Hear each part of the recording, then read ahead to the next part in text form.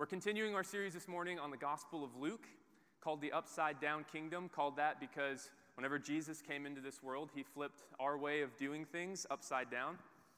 And today is another example of this. If you would, you can go ahead and turn to Luke 11. That's where we'll be. Whenever I was teaching at Lipscomb, I realized near the end of the year, I peaked.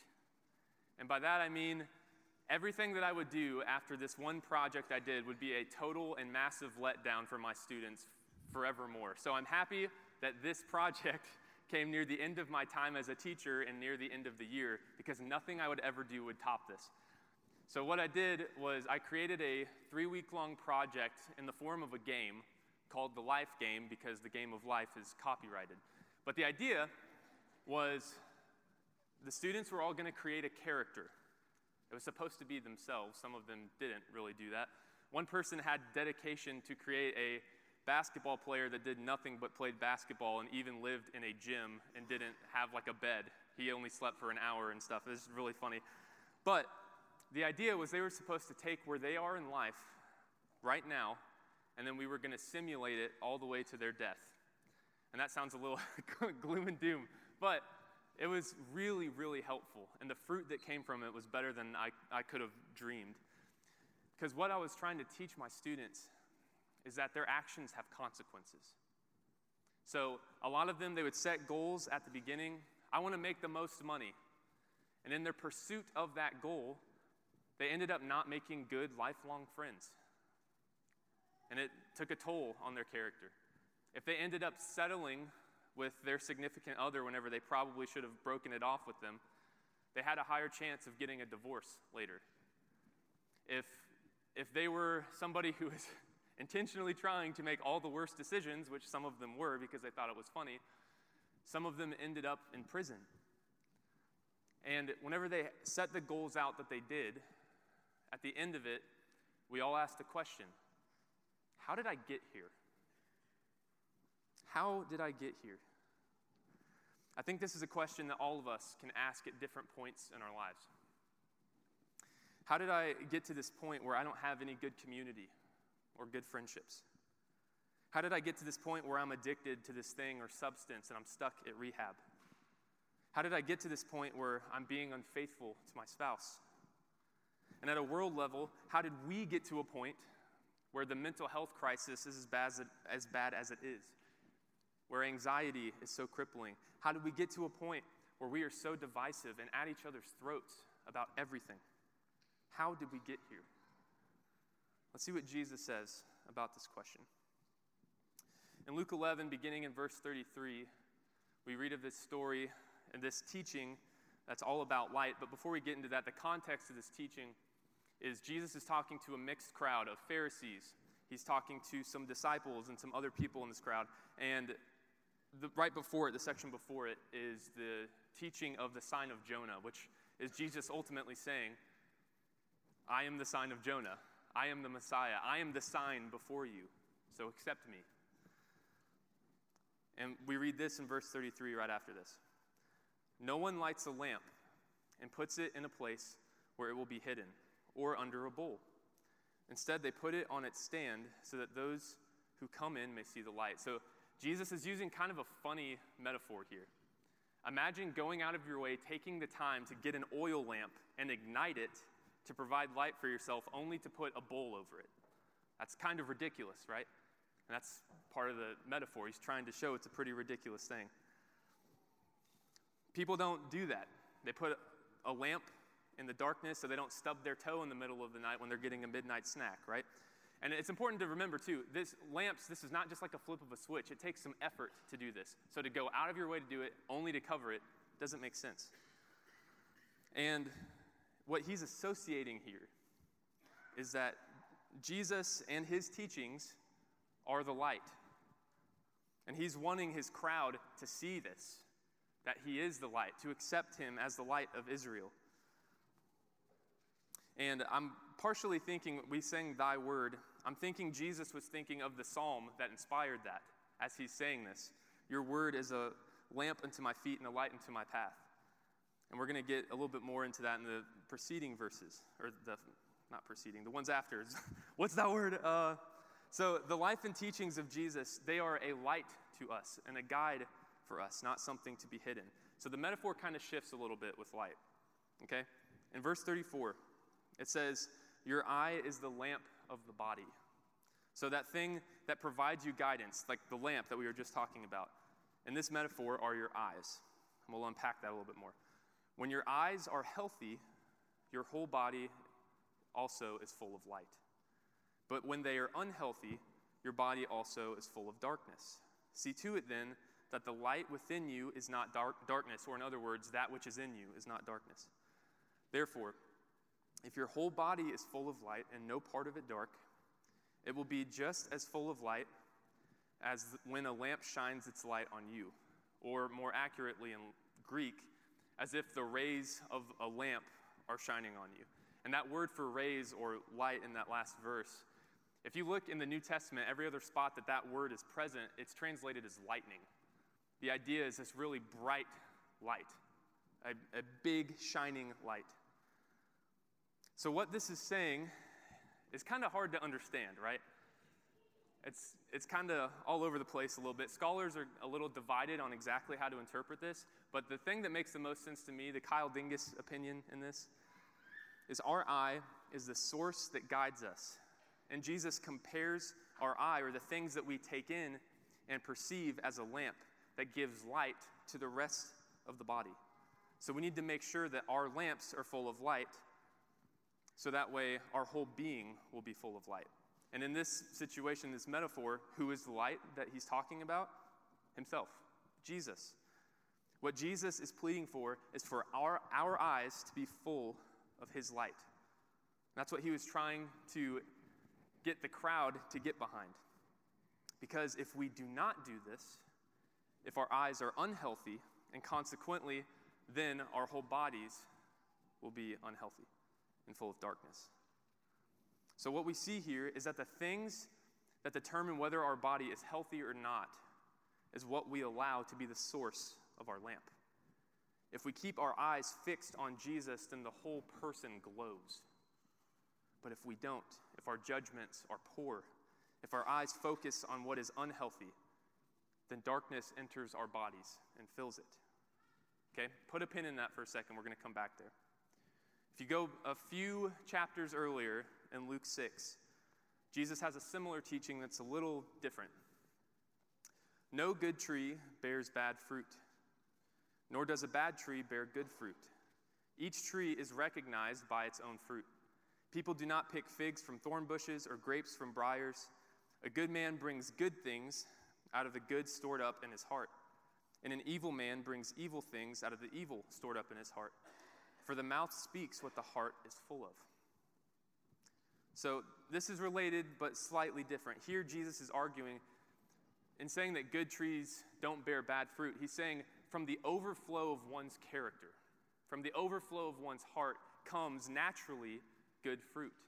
Or if the character is not as healthy, then naturally will produce bad fruit. So if you take these two teachings together, what you're going to see is a little bit of a cycle or some interplay. If you put bad content into your head, or if you have a lot of bad habits over time, it slowly starts to change your character. And from the overflow of your character comes more bad habits. So how do we break this cycle? If we are somebody who doesn't have the greatest character, which I would wager not all of us are perfect, right? There are things within us that still need to be changed and given over and refined into the image and likeness of Jesus. So how do we break this cycle so our whole bodies can be full of light? What part of this cycle do we alter? Well, it's not character, because character is something that's automatic. It's something that's just a part of us. It's not a flip of a switch. It's who we are. It's not necessarily the things that we do. So the part that needs to change in order for our character to change is our habits, the things that we do, the things that we think, the things that we consume. And I want to be very clear, this is not a let's pull ourselves up from our bootstraps sort of try harder sort of thing. This is a let's abide in the Holy Spirit, because only in the Spirit can we say yes to the light. But our habits do greatly shape who we are. Think about it like this. If you want to be a runner, the first few times that you're running, it's really hard. It's harder on your body, you're out of shape, you don't really want to do it, it's hard to have the motivation to wake up to do it. I can very much so relate to this. I can't relate to what I'm about to say, but so I've been told, once that becomes enough of a habit, people actually look forward to running. I guess some people are kind of sick like that. But from what I hear, once you do it enough, it becomes a part of who you are, and that's like the natural overflow of your life. You look forward to doing it. You get joy in doing that. I do not, but from what I understand, some people do. And I'm using that as an example just to say that it takes time for our habits to refine something about us to make it be the natural overflow of our hearts. So let's go back to this original question. How did we get here? I had several students last year around the same time I was doing this game with them, came up to me and they said that they were having a lot of anxiety. And they didn't know why they were having so much anxiety. So I did this sort of assignment with them. I wanted them to share with me, take them through their average day and tell me everything that you do from the time you wake up to the time you go to bed. So I had several variations of this basic flow of the day. Well, I wake up feeling very tired. Then I immediately check Instagram, TikTok, Twitter, and Snapchat. And then I get out of bed. I take a lot of time trying to figure out what I'm going to wear because I want to be accepted at school. And then I end up getting a little bit late to school. I normally have like a quiz or a test that gives me a lot of stress. Whenever I'm in passing periods, I try to spend it with my friends when I can. Otherwise, I'll just check social media on the downtime. And then at the end of the day, I have 3 hours of soccer practice. And then I have about 2 or 3 hours of homework where I feel pressure from my parents to do really well on those. And then I go to sleep, check all those sites again, and then sometimes wake up in the middle of the night feeling anxious.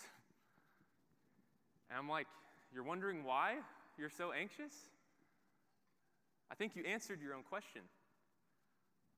Because before you even get out of bed, you're comparing yourself to other people with social media. You're disappointed whenever your friends don't send you a Snapchat. You feel like they don't care about you enough whenever that doesn't happen. You're terrified because you read all these news lines that are all gloom and doom. And then you have the pressure to get into college, so you have to do well there. You feel pressure from parents to perform in school and in sports. It'd be a miracle if you weren't anxious. And I'm using my students as an example, but I think all of us, we need to be mindful about what we are doing right now before we get to the point where we ask the question, how did I get here? Because the truth is, no one wakes up suddenly addicted. You may be born with a predisposition to have a higher likelihood of it, but it is a series of unhealthy decisions that sink that hook of addiction deeper and deeper into your character. No one thinks they're going to be an addict the first time they try something, but it always starts somewhere. One bad influence, one bad decision can get that cycle going. And though the world wants you to think that you can do whatever you want without consequence, everything we do in life is a step towards light or darkness. This is what the upside-down kingdom teaches us. Every decision we make, every choice we make is a step towards life or death. So we have to ask the question, what are we feeding ourselves? Have you ever stopped to think about the things that are influencing our lives? What are our greatest influences today? Well, one I would argue is close relationships, close friendships. I'm sure many of you have heard some variation of this, that you are the sum of your 5 closest friends. And I think there's a lot of truth to that. If you surround yourself with people that don't really live in the light of Jesus, you're going to end up looking a lot like them, and thinking a lot like them, and talking a lot like them. Our peers, our friends, our family, they all have a great deal of influence on us. So let's make sure that we are picking good people. to surround ourselves with, that we're picking strong community. Because if we make best friends of those who influence us in detrimental ways, it's going to have devastating consequences. It's a recipe for disaster. And this makes me think of Proverbs 27:6. This is one of my favorite Proverbs. Wounds from a sincere friend are better than many kisses from an enemy. I love that. We need friends in our lives that will call us out whenever we are moving away from Jesus. If we only surround ourselves with a bunch of yes men, if we're only surrounding ourselves with people who just enable our bad habits, that's not a good friend. We need to be around people who are going to be quick to call us out and help us stay accountable. So may we seek those friendships. If anything else, hear me say this. This week, find one of those friends. If you don't have one of them, find one person that you can share everything with, and that they're going to care enough about your life to do the same. Another big influence on our lives is the consumption of media. I'll tell you, I gave up social media for Lent, and I may never look back. There have been some things that I've been out of the loop about. For example, I'm a big basketball fan. I don't really know much about what's going on with March Madness. I watched like a game or two with my parents the other day. And I also didn't hear about Ja Morant and all the stuff that's happening in the NBA. That was all new to me. But you know how I learned about it? A conversation. The old-fashioned way. And I'm going to be honest, I kind of like being out of the loop. I do. I feel less pressure. I feel less stressed that things are on my shoulders. And I feel a lot closer to God. You want to know what's adding to our anxiety so much? Stuff like this. Tonight on KMBC, 5 ways your fridge are going to kill you. Also, your dog actually sees ghosts? More tonight at 10. Like, what are the headlines that we're seeing on the news? Almost always, they are bad news, right? And if it's not bad news, it's something that's going to try to raise your blood pressure a little bit. Because science has shown that bad news travels 10 times faster than good news, and it's all about the ratings. So how can we stir up as much antagonizing and fear as we possibly can so people will watch our show? And to be fair, I think there's a balance, right? There's a balance to be had about being informed versus being a slave to a news station or Twitter. But we have to stop letting media influences divide us so much and cause this deep fear and anxiety. Let's instead focus on those that God places right in front of us. And one thing I heard at a conference this weekend at Lipscomb that really stuck with me, there was a youth minister that said he gave up social media because he was tired of his son looking at the top of his head instead of his eyes. Whew, that was powerful. What if we as a church let Jesus be our feed instead of Twitter or Facebook? Also, some of you might think I'm a little old school for saying this, but let's ask the question, what kinds of music and shows are we watching? I can tell you this, ever since I've been more mindful about what I watch and listen to, I gained a much more optimistic perspective about the world. And I think I have the perspective closer to Jesus of seeing people and the dignity that they have. And whenever we are thinking about watching a show, me and Abby, we try to look on the front end. Is this something that's going to add light to my life or darkness? Do we really want to watch this? And we're not like legalistic about this. We watch a lot of shows, but we do want to do the digging on the front end to make sure this is something we want to put into our eyes, because we do believe that we are shaped by the things that we consume. And another big influence on us is who we give a voice to in our lives. If we latch on to the teachings of one person, no matter how good that person is, we're getting close to what Paul warns us about in 1 Corinthians. Some follow Paul, others follow Apollos. You know, we could listen to a lot of really great Christian voices, or we could listen to some political voices, or whoever we follow on social media, and take so much of what they say as gospel, as truth. But we have to realize we only have one Lord of our lives, and that is the voice of Jesus. Because in the grand scheme of things, it doesn't matter what Kyle Dingus thinks. It doesn't matter what Joe Biden thinks. It doesn't matter what Donald Trump thinks. It doesn't matter what Joe Rogan thinks or what Marty Solomon thinks or Christy McClellan thinks, right? In the grand scheme of things, there is one voice that is the Lord of our lives, and that is Jesus. We have and serve one Lord. So let's fill our lives with the light that is unto our path. And I'm not saying never listen to other voices or other voices aren't important or aren't helpful, but I'm saying only one of them is Lord. So let's ask the question then, what should we feed ourselves with? This sounds like one of the most churchy answers ever, but here it is. That which leads us to the light. The things that refine our character to be more like Jesus. Because if Jesus is not the bedrock foundation of our lives, whenever the storms of life come, our house will crumble. Jesus needs to be that foundation. And we need to ask this question whenever we make decisions. Is this action or is this consumption of this content, is this moving me closer to Jesus or pushing me away from him? So I'm going to challenge you guys to do something today, all right? This is a little bit different. And I want you to really consider this. I did this week, and it was super helpful, all right?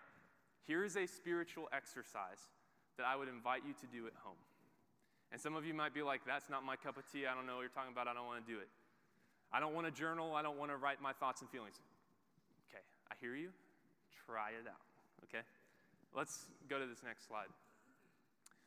So this is something that I did this week, and I walked away with 2 action steps from my life that I think is going to help me get closer to Jesus. So if you want to, you can take a picture of this, or you can go back and watch the stream later. Or if you don't want to do it, you don't have to. But highly recommend. So what I would recommend, wow, I see all these cameras now. So the first thing is really take some time, get away from some stuff, sit alone and ask this question. What kind of person do I want to be? What do I want my character to be about? What do I want to be remembered for when I die? Who do I want to be? And really sit down, journal that out, write it out. And then after that, list out all of your habits or your actions that you do during an average week. Now, that might be a lot. I don't know if I want to do that for all 5 days of the week. Maybe do a weekday and a weekend day average. So go through that day. What do you do? What are the things? And do not lie to yourself. Write down everything that you do, okay? And then the third thing is look at those actions and mark whether they lead you more to the light or darkness. Maybe you can take a highlighter. If it's something that you feel like is leading you to the light, highlight it. And that's going to help you sort of do a little diagnostic of, am I spending, in my time that I'm spending, is it mostly leading me to Jesus, or is it maybe pushing me away a little bit? And then this last question, this one's where the rubber meets the road. What is Jesus inviting me to let go of or add to my life? What is that invitation? I'm guessing in doing this, you're going to feel a little conviction. You're going to see some parts of your life that you're like, I don't know. And the thing is, if you're having a hard time wondering whether the thing that you're talking about or the thing that you marked up is light or darkness, it's probably darkness. If it's not a very clear yes, there might be a little red flag there. But I really think doing something like this is beneficial. I did it this week. It convicted me, and I'm going to start trying to change and live a little bit differently through the power of the Holy Spirit, right? Not on my own effort, but reliance upon God. And I know it's going to be hard to start a lot of the good habits I want to start. Sometimes it might feel boring, but I know in the long run it's going to feel good, and I know it's going to be good for me. And if you're having a hard time knowing what to supplement, what to replace, what bad habits you might want to get rid of, and the good habits you want to join in, here's some ideas. Go ahead and go to the next one. Oh, it's on it. I'm just blind. So we talked about this last week. Prayer, Sabbath, solitude. I don't want to spend too much time talking about this because I just talked about it last week, so just go watch the sermon from last week. But all of these are so important. Prayer needs to be a foundation of our life as well. It's a necessary part of the believer's life. Also, Sabbath, we got to slow down. Our world is so go, go, go. Slow down. It's helpful. Solitude. Maybe some of you like going hiking or spending time in nature or going fishing or sitting in a deer blind or something like that. Go, go do that. And then marvel at God's creation. That is worship. Another thing is Bible study. It's like, okay, prayer and Bible study. How church are we getting today, Kyle? Whenever I say Bible study, I'm not saying just for the sake of trying to be good at Bible bowls or checking off a daily reading. I'm talking about being fueled by the curiosity of wanting to know the God behind the text. A devotional reading. Asking God to reveal himself to you as you read. I think that is a really helpful part of a life. So I highly recommend doing something like that. And there's a lot of different ways that you can do that. Service. Jesus was the servant of all. And if the end game is for us to be like Jesus, that means we need to serve. So whether that's volunteering here at church, whether that's helping out with things like Franktown or Graceworks or whatever else is going on in the world that you can do something that has no benefit for yourself, we need to be doing those things. I need to be better at that myself. Also, community. Again, I'm going to encourage you, if you don't have that one friend, make that friend this week. Have that person pouring into your life. And then the last one, create. I think it's safe to say God is the most creative person I know. He created the universe in intricate fashion, right? And we, made in his image, all have creativity in different ways. So what are the things that, the passions, what are the giftings that God has given you that you can give to him? If you're a musician, why don't you write some songs that we haven't been singing as a church? What theology do we need to be pumped into our churches? If you're an artist, what paintings can we do that helps people communicate something about God that words can't do? Think about the things that you can do, the things you can put into this world, the work, the good work that you can do that's going to outlive your life. Do those things. Get creative, because I really believe that you can worship God in doing just about everything apart from sinning. So try to make a habit of these things. And it may feel hard at first, it may feel boring at first, but I promise you, the more you do these, the more it becomes a joy and the closer you get to God. And to get to the spot you want to be in that exercise, who's the person I want to be, to get there, it's not an overnight thing. You don't just wake up and get there. It takes a lifetime of discipline. It takes a lifetime of saying yes to the light. But it starts with one step. And could you imagine if we have a church of people who all of us are wanting to pursue the light of Jesus with everything that we have? Could you imagine what that would do for the world? Could you imagine how that would change Franklin? Because the truth is, if we live like every other person around us, if we live like every other American, then we are helping our neighbors stay in the darkness. We need to be living in the light so they can see the light and want to come closer to the light that their souls have been craving for their entire lives. And we can do that. I think we need to add a line to this little light of mine. Hide it inside a church. Oh no, we gotta let it shine, right? Because we have a lot of light in here. People take care of each other here. People love each other here, and that's great, but the world needs that light too. And everything that I've talked about today, thinking about how your actions have consequences, and those consequences can be pretty bad. It can be a little heavy, this sort of thing. Doing an assessment of your life can be really heavy if we're being honest with ourselves. This is a serious thing. And living a life of wisdom is serious. It's important. But I say all of this to say this. And we're going to talk about it more next week. There is a power that is greater than wisdom. A power that even whenever we squander all of our inheritance, if we live our whole lives in the darkness,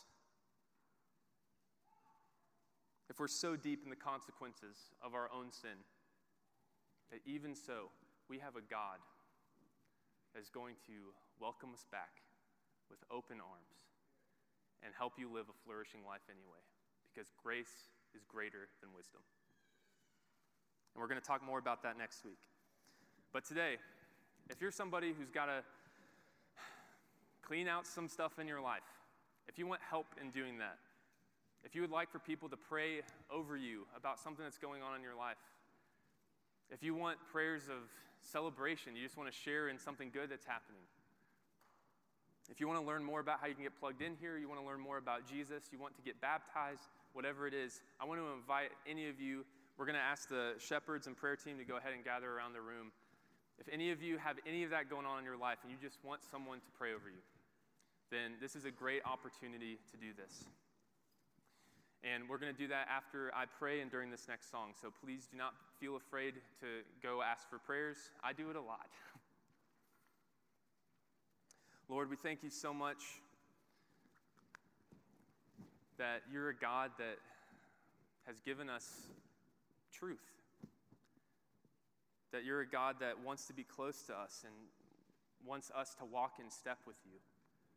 I pray that you help us as a church to see the light of Jesus and to let that light fill our whole body. I pray that you help us to choose better habits. And I pray that you give us the strength through your Holy Spirit to do that, because on our own we can't. I pray that you give us wisdom in our lives. I pray whenever we are faced with that decision of that which leads us to life and that which leads us to death, I pray that you give us the strength to say life. And we thank you so much that you're a God that has grace.